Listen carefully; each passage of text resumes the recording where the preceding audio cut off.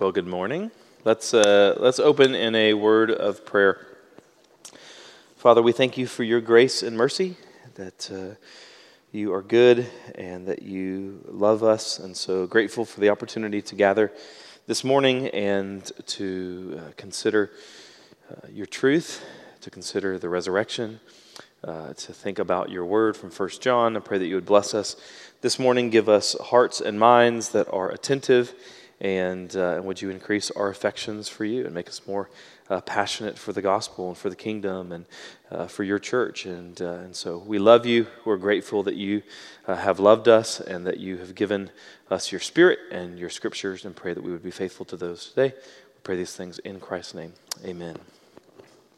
Well, welcome to Theological Equipping Class. My name is Jeff, one of the pastors here. Lots of things that we talk about in theological equipping are somewhat controversial within Christianity, within evangelicalism. So when we're talking about dispensationalism versus covenantal theology, when we're talking about Calvinism versus Arminianism, when we're talking about gender roles or infant versus believers' baptism or something like that, we know that many of you that we're talking to in these contexts actually might not agree with us on some of these issues. And so when we're tackling those types of conversations, we're actually trying to persuade you to believe something that at this point you might not actually believe. But other times, we're not dealing with subjects that are actually debated within the church, but rather debated between Christians and those who are unbelievers. And so there are times that we assume that most, if not everyone, that's actually present for theological equipping already holds the same position that we're talking about. So for example, if you're a Christian, then you don't really doubt. You might have questions about, but you don't really doubt the reality of the resurrection of Christ, which is what we're talking about today. So why is it that we're talking about this? If this is something that we can all generally agree on already, why is it that we're talking about it? And I think there's at least two reasons that we should talk about this. The first reason is because we want to resource you. And so you personally might already believe everything that we talk about today, but you have a child, or you have a parent, or you have a brother or a sister or a nephew or a neighbor or a coworker or something like that doesn't already believe these things. And so we want to do what Ephesians 4 says to do, which is that we are to equip the saints for the work of ministry. You're the saints. We're the saints collectively, and so it is our responsibility to engage our neighbors and coworkers and families and so forth with the truths of the gospel. So we want to resource you. This is not merely about you regurgitating these things that you have learned, but you being equipped and empowered to be evangelists and missionaries and so forth in your context. So that's the first reason we want to talk about these things. The second reason is because there is this truth that you see throughout history, and that is that what is simply assumed eventually is going to be lost. What is simply assumed is eventually going to be lost. And so D.A. Carson points to this sort of historical pattern that you're going to see, which is that you'll see throughout history that there is a generation who accepts the gospel, and then you have the next generation that simply assumes it, and then the next generation kind of confuses it. And then finally, by the time you get to the fourth generation, the gospel is completely lost. And so you can see elements of that even in our own culture, where there is this, we're kind of on the precipice between the third and fourth generation when it comes to certain moral issues, things like human sexuality. And you have multiple people in evangelicalism who are super confused about the topic, and others who have just completely discarded the biblical idea of sexuality. And so we can't take the resurrection for granted, especially because, and I'm paraphrasing Paul here, it's kind of a big deal. And so we don't want to simply assume that you already agree with it, and so therefore allow it to remain untested and unproven and so forth, because eventually that means that our kids or our kids' kids or whatever will probably just forget about it. So what we want to do today is dive into what we're calling a defense of the resurrection. We've talked before about the theological implications of the resurrection. What is it that the resurrection accomplishes? and some of those sorts of things. We've talked about our own future resurrection, which is our ultimate hope, that we would be resurrected, not be disembodied souls in the sky. But this week, we're not talking about those particular things. Instead, we're dealing with this from an apologetic standpoint.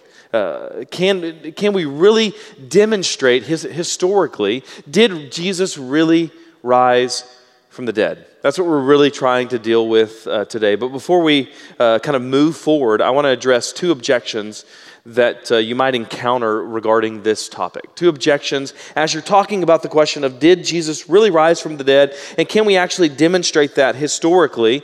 There are two different objections, at least two. Others we'll deal with as we go. But they are that the authors of Scripture were biased, and thus the Bible is untrustworthy. And the second one is that the resurrection cannot be proven. And so let's talk about those. The first one, that the authors are not objective. They're not objective, they are biased. Well, this objection basically says that there's no evidence for the resurrection except for by Christians. And Christians are naturally biased to believe it, and so therefore it's untrustworthy. But there's a number of problems with that sort of line of thinking. First, there was no such thing as quote-unquote objective journalism in the first century, right? There might not even be objective journalism today, but certainly there wasn't back then. There wasn't media organizations. There wasn't a CNN or a Fox News or some sort of media outlet to simply, quote-unquote, report the news. This objection basically assumes that if it were true, if the resurrection were true, that there would be non-Christians who would have written about it. But that's kind of silly when you really think about it. We do have mentions of the claims of Christians by Jewish and Roman historians like Josephus and Pliny and Tacitus, but not explicit accounts of the resurrection. But we shouldn't expect for unbelievers to have these accounts of the resurrection. Why would we expect that? Why would someone who didn't believe in the resurrection write about the resurrection? That sort of objection doesn't actually disprove the resurrection, but it just shows that unbelievers didn't believe it, which is redundant, right? And so that's the first reason that this line of thinking doesn't work. Second, this objection fails to account for the fact that skeptics, unbelievers, did in fact witness and testify to the resurrection. Who's the most famous of those? Paul. The Apostle Paul was a profound skeptic, right? He's an actual persecutor of the church. He is signing the death warrant of Christians for believing in the resurrection. And so he's a profound skeptic until when? Until he actually witnesses the resurrection. He sees the resurrected Christ. So he would have been, of all people, he would have been predetermined. He would have been biased. He would have been subjectively inclined to not believe the resurrection. So here's what this objection basically entails. Show me evidence of the resurrection from someone who didn't believe in the resurrection even after witnessing the resurrection, right? So it doesn't make any sort of sense. Third, bias isn't always bad. We need to recognize that bias isn't always a bad thing. Imagine that some bad guys break into your house, and before you can react, right? This is Texas, so before you can grab one of your plethora of guns, then those people attack you, and they rob you, and they steal all of your stuff. But you see their faces very, very clearly. And so when they are eventually caught, then you go to testify against them. Would you be biased? Why? Because they beat you up and they stole your stuff. You're biased. You're subjective in this moment. You're personally angry at them. Does that therefore mean that your testimony is necessarily unreliable?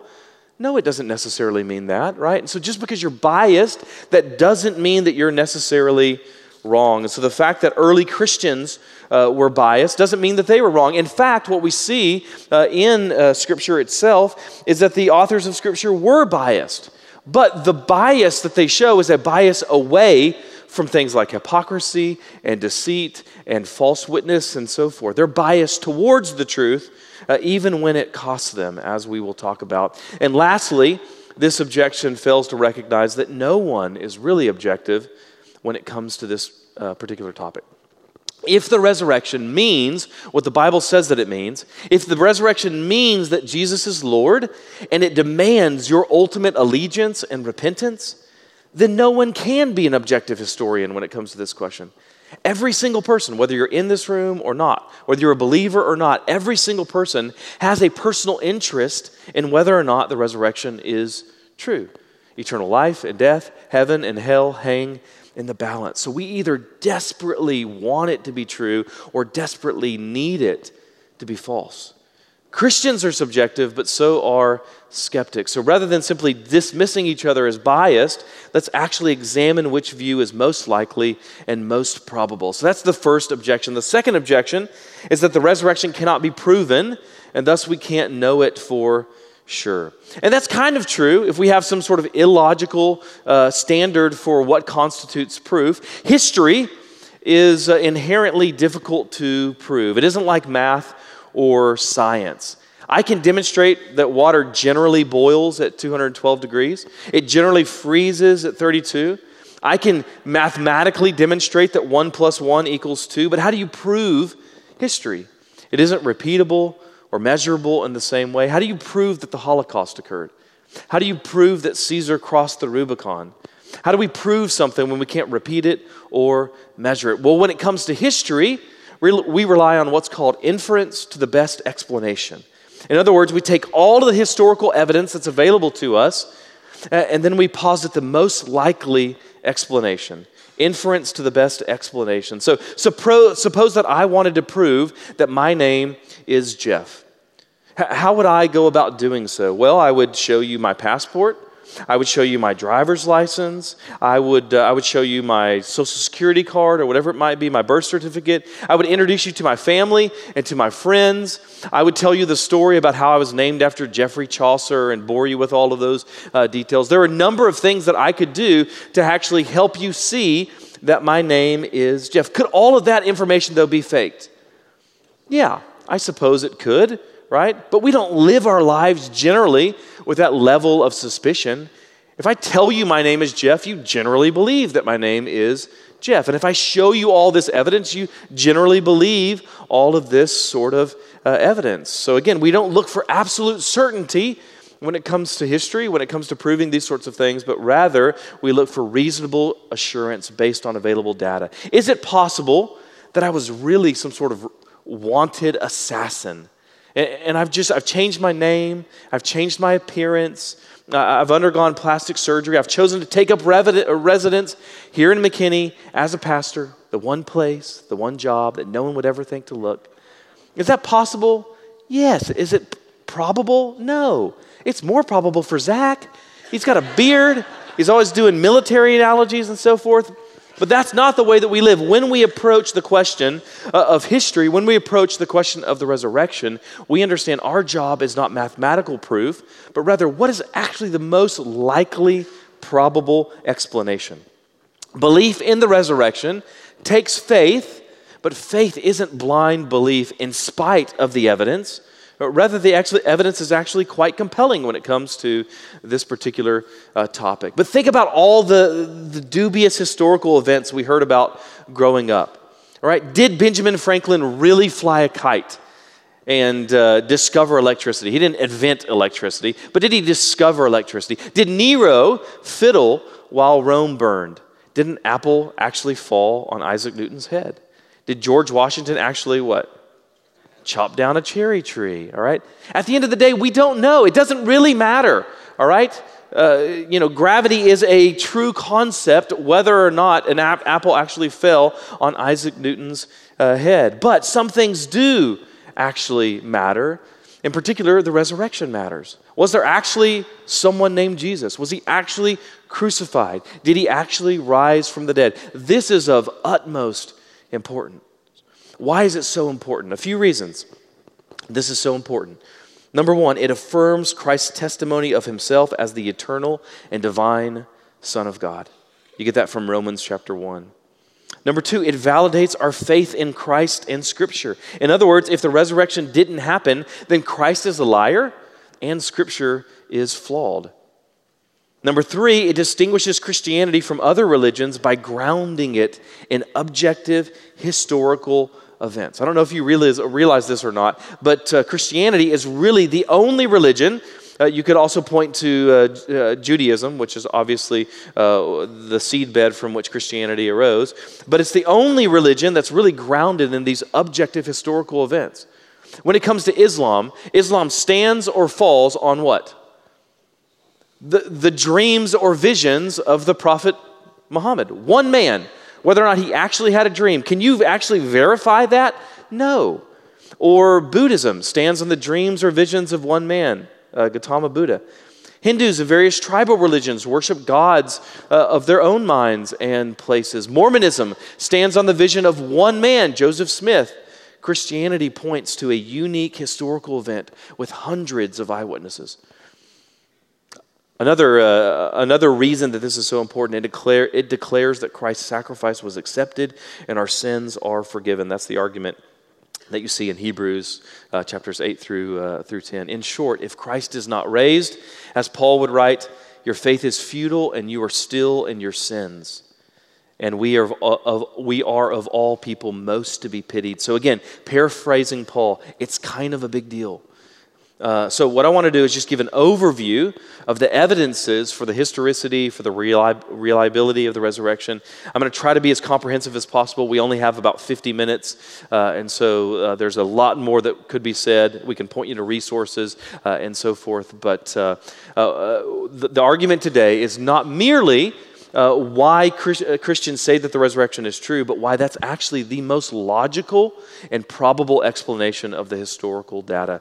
And so there's three main lines of defense. Because I'm a bit Baptistic, I did it alliteratively. And so 3 E's. Number 1, the empty tomb. Number 2, the experiences of the disciples. Number 3, the establishment of the church. On the basis of these 3 lines of evidence, I think that you can conclude that the resurrection is actually the best explanation of the historical data that we actually have. So let's start with the empty tomb. This is by far the most important evidence. Everything rises or falls on the basis of this. If the body of Jesus is still in the tomb, then nothing else matters.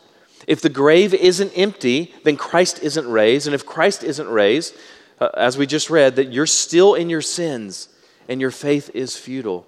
You might as well have gotten drunk last night and slept in today, because Christianity means nothing if Christ is still in the tomb. Occasionally you'll hear some quote-unquote pastor on the news or in some National Geographic special or something like that say that even if the body of Jesus were found, then Christianity would still be beautiful and worthy of our attention. Biblically, that is utterly ignorant. If Christ is dead, then Christianity is not beautiful and good. It is worse than worthless. It's unloving, it's unkind, and it's untrue. So the empty tomb is actually a really, really important point. So how do we make the argument for the empty tomb? Well, you begin with the lack of a body. How is it that you account for the fact that no body was ever produced?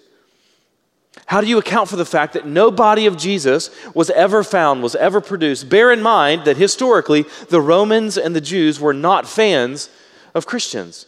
They wanted the Christ story and Christ himself to be dead and buried. And all they had to do was bring forth a body. Yet no body was ever shown. It seems highly unlikely that they would have failed to produce a body if one were available.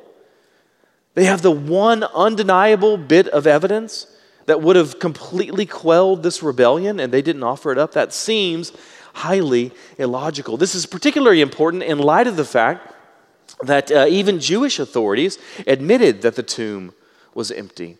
You see that in the Bible itself, where you have certain Jewish leaders who offer to basically bribe the Romans with the idea that the disciples had stolen the body. And but not only do you see this in Scripture, but you actually see this in Jewish literature as well. There are ancient Jewish documents that are polemics against Christians, that is kind of this argument against Christianity. And what they don't argue is that the body of Jesus is still in the grave. Instead, they argue that the disciples stole the body. Now, we'll deal with the claim, whether or not it's actually likely the disciples stole the body, but don't miss the implication that for the Jews even, Jesus' body was not in the grave. That's a huge, significant, profound fact of history that even the opponents of this view said Jesus' body is not in the grave. That's significant. So how do we explain the lack of a body? Well, logically, there are two options. The first one is that the grave is not empty and that the body is actually there. The second option is that the grave is actually empty. Let's think about for a second the grave not being empty. All right? How do we make historical sense of that? Does that actually account for the facts of history? If the grave isn't empty, then you have to come up with a theory for why a body wasn't produced, an actual compelling theory. Anyone can make up a theory, spontaneous combustion or something like that, but you have to come up with an actual compelling, historical, logical theory. When Jews are desperately trying to stop the spread of Christianity, and later Romans are persecuting Christians, all you have to do to disprove the resurrection, and indeed disprove all of Christianity, is simply show a body. The fact that they don't is a strong indicator that they can't. And if they can't, that's a strong indicator that the body is not there for them to produce. As I was thinking about this lesson, I was racking my mind, trying to think of a good alternative explanation to consider all of the options. I honestly couldn't come up with much.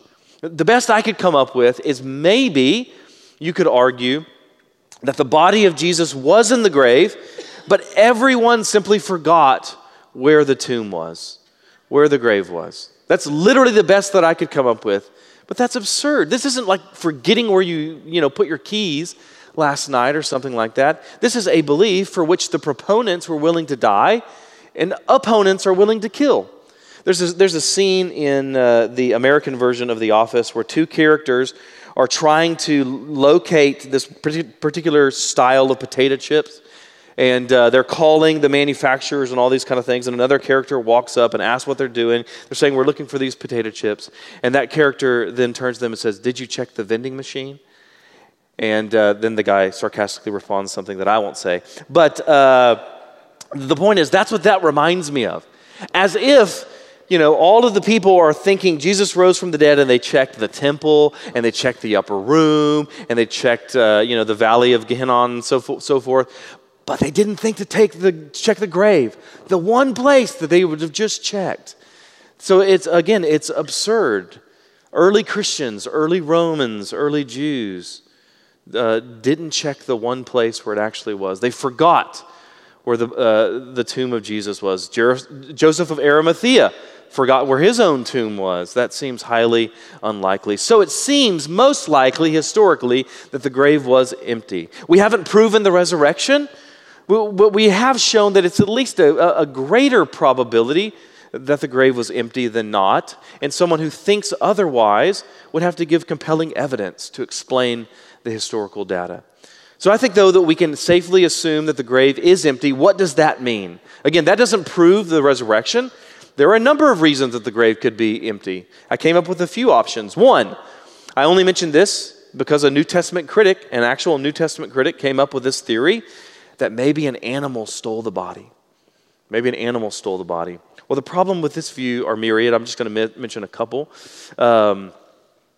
Not only does it suppose that some random animal just happened to steal the body of a man who claimed that he would rise from the dead, but it also fails to account for the type of burial that we see in historical data from that period and in that time. Men and women weren't laid in shallow dirt graves, easily accessible to scavengers, but rather in rocky tombs with neither entrance nor exit that's going to be large enough for an animal to remove a body. So that's a silly sort of idea. Second option, maybe the Romans or the Jews stole the body. All right? In response to that, we would say, well, the Christian, quote-unquote, sect was ripping apart the Roman Empire, was tearing apart Jewish tradition. Is it really reasonable to suggest that the authorities would have failed to show the body and put a stop to the resurrection myth, if indeed they had stolen the body, which is what this view claims? This option basically says that the opponents of Christianity perpetuated the very claims of Christianity that they sought to silence. To suggest that the opponents of Christianity stole the body is just as nonsensical as the idea of saying that the body was still in the grave and that they just forgot where the grave was. Well, the third option seems to be much more compelling when you first hear of it, and that is the idea that the disciples stole the body. This is perhaps the strongest option at first glance. One can imagine there being all kinds of reasons, a very strong desire to keep the party going after Jesus died. And if the apostles would have gone about living the rest of their lives in luxury and ease, we can easily see how this is a much more logical sort of conclusion, a very probable sort of conclusion. But that's certainly not what we see historically. We don't see the apostles kind of kicking back on the Mediterranean, selling prayer towels, living off the royalties of the Gospels and the epistles. Instead, what do we see historically? They're sawn in two. They're tossed to beasts. They're crucified. They're quartered. They're beaten. They're beheaded. They're boiled and burned alive. Is it really reasonable to think that they would have suffered such treatment for what they knew to be a lie? Lots of people will die for a lie, but not what they know to be a lie, which is what this option would require. So again, that seems foolish. What about unknown grave robbers? The idea that unknown grave robbers simply stole the body of Christ. Well, first, you would say grave robbers generally don't steal bodies. What do they steal? Possessions, right? And even then, they're not likely to look in the grave of a condemned and crucified criminal. There's highly unlikely to be any treasures in the grave of someone who was crucified as a rebel. But let's imagine that they did. They didn't hear the scuttlebutt going around about the crucifixion. They just know it's a rich man's tomb, and so they think there's a chance. And so they take a chance, even though it's guarded by Roman guards, who, by the way, would be killed if they let that body get away. But these guys get past the guards. So they aren't just any old, normal, everyday grave robbers. They're like first century ninja, right? They're Samaritan samurai. They're Roman Ronin. They're ninjas, right? They are ready to go. So they silently somehow rolled away the body, and they get inside to search out the treasure, and they don't find any treasure, and so they decide, last minute, change of plans, we're going to steal the body. Because everyone knows there's a huge first century black market for crucified corpses. And so rather than just grabbing the body and running, though they take the time to undress Jesus and to neatly fold his grave clothes. After all, that's how the disciples found them. So is that possible? I guess it's possible, but is it plausible? No. Is it really logical to think that some random grave robbers happened to pull off the greatest prank in world history, and then they disappeared into obscurity? They never wrote a book about it. They never took credit for it, anything like that. They changed the entire course of human history anonymously. We could go on with other theories. Perhaps he wasn't dead in the first place. We'll talk about that in a minute. But do we really think that Roman executioners were that incompetent? And even if he isn't fully dead, even if he's just mostly dead, he isn't convincing anyone that he's risen from the dead. He's limping and wheezing and oozing pus. All right? We can make up all kinds of theories, but the fact remains they're not nearly as logical, as rational, as probable as the resurrection. The fact remains that although other theories for what happened in the first century are possible, none are as plausible as the idea that Jesus Christ actually physically rose from the dead. That's the first argument, the empty tomb. Second argument, add that to, these are not independent arguments, they're all added together. A strand of three chords is not easily broken sort of idea. So the second argument, the experiences of the disciples. But before we get to the disciples themselves, let's consider all the other names of people mentioned in the gospel accounts as witnesses to the resurrection. You have Mary Magdalene. You have Mary, the mother of James and Joseph. You have Salome, who was the mother of the disciples John and James. By the way, you've probably heard this before, but the fact that the tomb was originally discovered and reported by women is very historically important. Why?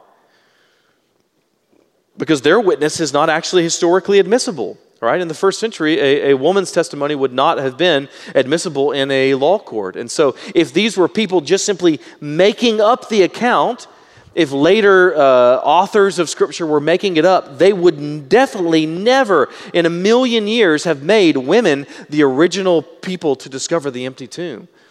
And so that doesn't make any sense. But in addition to these women, there's Cleopas, he's named, on the road to Emmaus. He's one of the disciples there. And, by the way, there are not 1 or 2 or 3 or 4. I'm going to stop counting because the number is 500. There are more than 500 others. Paul mentions that number explicitly in 1 Corinthians 15. That's one of those details that people tend to pass over. I'll mention that number, and someone will say, where does that number come from? 1 Corinthians 15:6. It says more than 500 brothers at one time Jesus appeared in his resurrected state. So we have all of these. And Paul will write that some of them have died, but many of them are still alive. In other words, anyone reading this in the first century who doubts the accounts can go ask them. There's 500 people that they can go and ask. If you don't believe the disciples, go ask them. There's a wealth of witnesses, but let's take the disciples in particular, since they're the primary missionaries and preachers, and it's their testimony which forms the foundation of the church. And again, I just want to apply this inference to the best, most logical explanation. So let's apply some logic by asking the question, did the disciples actually believe in the resurrection? Did the disciples actually believe in the resurrection? Two options. One, they didn't believe it. Second option, they did believe it. So if they didn't believe it, what does that mean? That means they're lying, right? But does that make sense? Now, when I was a kid, I've told you this before, I loved lying. I lied all of the time. But why? Why did I lie when I was a kid? I lied for two reasons. Either to get something or to avoid something that I didn't want. To get something that I did want or to avoid something that I didn't want. I lied always in every case for my own interest. I never once thought, you know what I'll do? I'll make up some elaborate story that guarantees I'll get in trouble if they believe the story. Something that culminates in me stealing some money, kicking some little old lady in the throat or something like that. You know, and then I think, my parents, not only will they believe me, but they'll reward me for this great story, right? That's not how people lie. People don't lie against their own interests. They lie toward their own interests. Here's why I mentioned that. Because as we mentioned before, if the disciples all got super rich, they bought the best chariots. They bought Gucci sandals, Versace robes or whatever. And they just kind of lived off of that. Then maybe this theory, the disciples were lying, would hold water, but that isn't the case. They're boiled in oil, they're crucified, they're stoned to death, they're sawed in two, they're beheaded, and so forth. So it doesn't make sense to say that they lied. Is it really likely, not just possible, we're not just looking for possibility, but probability, is it probable that all of them would persist, that not one of them would crack over time with the pressure of torture and death? And we have a guy who goes here, who used to work for the government helping train troops to resist torture and those kinds of things. And he said that everyone eventually relents. At some point, you can't withhold forever. And so it's just a matter of time of when you're going to reach your breaking point. For example, when it comes to waterboarding, the CIA says that the average CIA member lasts, you know how long? 14 seconds. That's it. The average CIA member lasts about 14 seconds with that. Less time than that annoying YouTube ad that you want to skip. So that's crazy. Right? Everyone eventually cracks, and yet there is no historical evidence of a single apostle cracking. That's super significant. So is it actually most likely that they lied? That seems highly unlikely given all that we know of history and of human nature. So we can reasonably infer that they believed it. Again, at this point, we haven't proven that it happened, but we're just trying to systematically build a case brick by brick. So they believed it. That seems to be the most logical explanation. Number of options for that, why it is that they believed it. Maybe he was never actually crucified. He kind of escaped last minute, or a lookalike took his place, like in, is it a Tale of Two Cities where that happens? But that seems really unlikely. That's the kind of thing I would remember, right? Sometimes when I'm getting out of the shower, I think, did I wash my face or not? And so then I have to wash my face again because I don't want to take a chance. But I'm not likely to forget whether or not Carl was crucified or something, right? That's something I would tend to remember. I wouldn't forget that. So the idea that he was never actually crucified doesn't seem likely. Or option two, maybe he was crucified, but he didn't actually die. Again, that seems highly unlikely. The Roman executioners are experts at killing people. Their own lives depended on not letting someone go. If someone escaped the crucifixion process, the Roman guards would pay for it with their own life. And you have the whole water from the side thing, which indicates that Jesus had experienced what's called fatal hypovolemic shock and what's called pericardial or pleural effusion, which is when fluid builds up around the heart or the lungs. But let's imagine for a second, suspend disbelief, and imagine that Jesus actually survived all of this. He was crucified, he was scourged, all of these things, but he somehow survived. He still has to get out of a sealed tomb, which is hard to do after being scourged and crucified.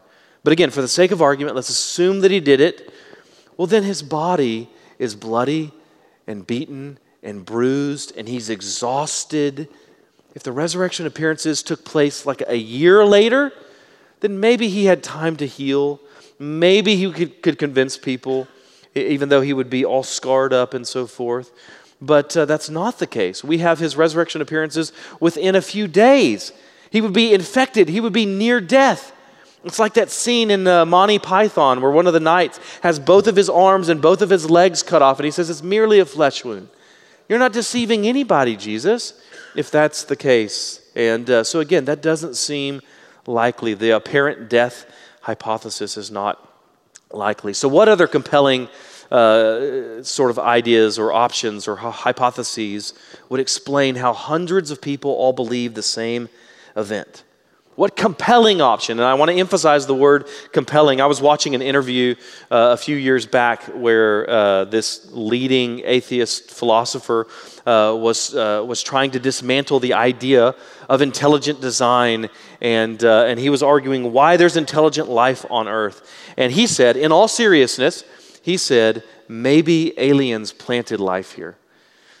Which made me think then, well, where did those aliens come from? And then I thought, oh, I know the answer. Other aliens. And then if you ask the question, where did those aliens come from? It's other aliens, right? And so it doesn't actually answer the question. It just pushes it on ad infinitum. And so here's my point. All right, what we're looking for here are actual compelling arguments.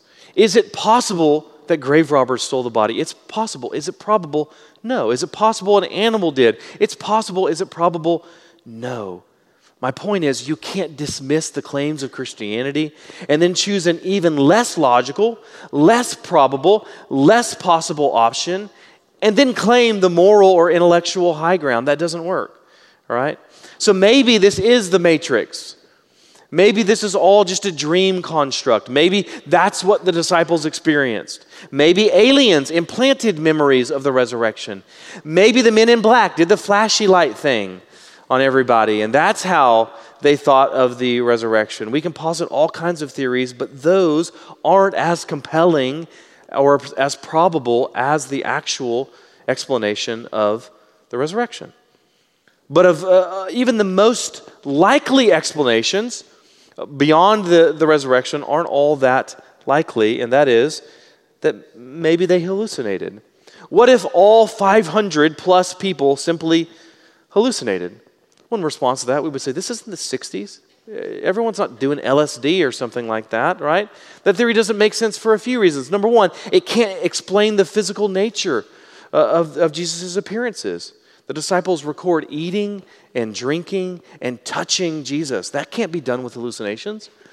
Second, it doesn't explain how hundreds of people had the exact same hallucination. Hallucinations are individual. right? They're not shared experiences. They're not group projections. Imagine I came in here this morning and I said, wasn't that a great dream I had last night? All right? It's kind of like Pharaoh, right? You're like, what dream? Tell me my dream. You don't know what my dream is. We didn't have the same dream. Hallucinations, like dreams, generally don't transfer like that. It also doesn't explain the conversion of Paul 3 years later. Paul, this persecutor of Christians, wasn't hoping to see the resurrected Lord. In fact, we've already talked about the fact he was predisposed, he was biased, he was inclined to not believe it. So he would have not been primed to have this hallucination or whatever it might be.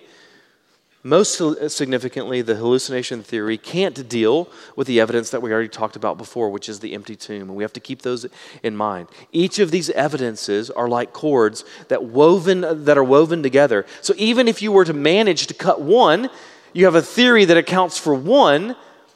If it doesn't account for all three, then it's not a good theory. All right? You have to account for all of the evidence, not just one theory that accounts for one or two things. So what do we have thus far? We haven't proven the resurrection. We've said it's highly improbable that the body of Jesus was in the tomb. It's highly improbable that the disciples or the Romans or the Jews or animals or aliens stole the body. It's highly improbable that the disciples were lying. It's highly improbable that hundreds of people simply hallucinated. The most likely, the most probable logical explanation for the historical data is that the tomb was empty and that the disciples actually saw the resurrected Christ. There's one more evidence, and that is the establishment of the church. In Star Wars Episode 4, A New Hope, is that what it's called? A New Hope? Carl, Star Wars expert? Yeah, okay. A New Hope, you have Ben Kenobi, Obi-Wan Kenobi, tells Luke that Darth Vader killed Luke's father, Anakin. Then in Episode 5, The Empire Strikes Back, which is my favorite, we get one of the most shocking surprise twists of all time, right? Spoiler alert if you haven't seen it. What happens? What is it, right? That Darth is actually Luke's father, right? Gasp. Now that's great. That's a great, shocking sort of twist. But that wasn't in the original script. That wasn't in the original plan. In the early versions of the script, there were a number of them. I looked up some of them. But Darth wasn't Luke's father. Darth wasn't hooked up to some sort of intergalactic sleep apnea machine. And Luke's name wasn't Luke Skywalker. It was Kane Starkiller, right? But anyway, things eventually changed over time. So you might be tempted to think, well, the same thing kind of happens with the resurrection. That there's this evolution from Jesus is a good teacher to Jesus is a prophet to Jesus is resurrected to Jesus is divine. And in fact, that's how a lot of people argue. They argue that there is this evolution that you see throughout history. That's what a number of skeptics claim, that there were multiple groups that were competing for power. And that Jesus was just this kind of charismatic, enigmatic leader. And eventually that evolved into the belief that he was divine and rose from the dead. There's a number of problems with that theory. First is the idea that this took place in Jerusalem. And the gospel was first preached in Jerusalem. Why is that important? Because that was where the crucifixion took place. And that was where the grave was located. Imagine that I read the news and it says that there was a 9.2 earthquake in Iceland yesterday and that thousands of people died. Would I necessarily, instantaneously not believe that? No. Why would I wouldn't have reason to necessarily not believe that. But imagine if I got on the Dallas Morning News and it said that there was a 9.2 earthquake in McKinney and that thousands of residents were killed. Would I be suspicious of that? Yeah, why? Because I was here. I didn't feel a 9.2 earthquake. Nobody that I know died last night of an earthquake. And so the fact that the resurrection and the proclamation of the resurrection happened there in the very place that the crucifixion took place is a strong evidence that there wasn't this later development. All right. Not only did it happen in the same time, but within a few, in the same place, but within a few days. All right. The fact that this happened so early is another evidence. Within days of the resurrection, we have men preaching about it. Within months of the resurrection, we have the gospel spreading throughout the empire. Within a few years, we have documents written which testify to the resurrection. All of that is much too early for some sort of legend to have been created and spread. You have a number of books that are written within 20 years of the events. And all of the books are written within a generation. Some of the books that were written within 20 years actually rely on oral testimony that was kind of passed along in a creedal form, going back to within probably a couple of years of the actual date of the crucifixion and resurrection. Plus those early accounts, things like the book of Mark, which is probably the earliest gospel to have been written. Those early accounts are much too simple and show no signs of legendary development. This is very apparent when you compare the four canonical gospels that we have with later embellished gospels. Things like the Gospel of Peter, which is a forgery from the earliest, the second century. That sort of legend, the Gospel of Peter, has all of the Jewish leaders, all of the Roman guards, and many other people from the countryside. They gather together to watch the resurrection. So they actually leave the city, they go out from the city, they go to the tomb, and they sit there and they wait. Now, I'm already suspicious. I've been hunting, and after 30 minutes, I'm bored, right? And that's if I think I'm going to see what I'm hunting, but these are people who don't already believe that the resurrection is going to take place. So they go and they sit there. They sit there and they just stare at a tomb for hours upon hours upon hours, some of them up to days. I'm already out, right? Finally, after days of waiting there, 3 men come out of the tomb with their heads reaching up to the clouds. Then, what happens? A talking cross comes out of the tomb. This is what legend looks like, not what we see in the original Gospels. None of that sort of embellishment do we see in the biblical account of the empty tomb. And so it doesn't seem to have these legendary embellishments. So this isn't legend that develops over time. The resurrection is not something that eventually evolves. It is the preaching of the early church. When we share the gospel today, when you share the gospel today, you might say something like, God loves you and has a wonderful plan for your life. Now that is absolutely true, but that's not the earliest message of the gospel. That is not what the apostles would preach. That is a part of the gospel. It's itself not the main point. The main point isn't that God loves you. In fact, if you read the book of Acts, how often is that phrase used in the book of Acts? 0. How often is the love of God mentioned explicitly in the book of Acts? 0, none. Does that mean God doesn't love you? No. Doesn't mean that. It just means that when the apostles are summarizing the gist, the basic, the summary of the gospel, they don't start necessarily with the love of God. What do they start with? Jesus Christ is crucified for you, has risen from the dead, and therefore you are to repent. That's the message of the gospel that you see throughout the book of the Acts. Acts. That's their summarization of the fundamental, foundational message from the very beginning. Jesus is the Christ. He is raised from the dead, so therefore repent or be condemned. That's the message. You read the book of Acts, you read early church history, and that is the overarching, consistent message preached by Stephen and Peter and Paul. There is no doctrinal development. There is no legendary embellishment or anything like that. So the church wasn't founded originally on belief in just some abstract higher power, or just the message, the simple message that God loves you, or the moral teaching of the Sermon on the Mount. It was founded on belief in the resurrection. In the very city in which Christ was crucified, within a few days of the actual crucifixion. There's no time for this legendary development or alteration. So the establishment and extension of the early church is another evidence for the resurrection, because the resurrection was the primary distinctive of the early church. So there you go. That's at least some, again, we only have 50 minutes or so. That's at least some of the apologetic arguments for the resurrection. There are more. Again, we had a short amount of time, but in a second we're going to do some Q&A. But first I want to briefly say 2 things. Number 1, I think it's important that you recognize this, that the strongest argument against the resurrection is also the strongest argument for the resurrection. The strongest argument against the resurrection is actually the strongest argument for the resurrection. The absolute strongest argument against the resurrection is what? People generally don't rise from the dead. That's a great argument. In thousands of years of church history, of human history, we don't have a single example of resurrection, except the one time that Jesus actually rose from the dead. And that's the point. How compelling is it if the evidence is common? In other words, the fact that this has never happened before or since is kind of the point, right? The power of God, the glory of God is not displayed if everything is kind of premised upon something that happens all of the time, right? The uniqueness of the resurrection is what makes it so beautiful and what makes it so persuasive and compelling. That's the first point. Don't miss that fact. Don't dismiss the resurrection because it's scientifically impossible.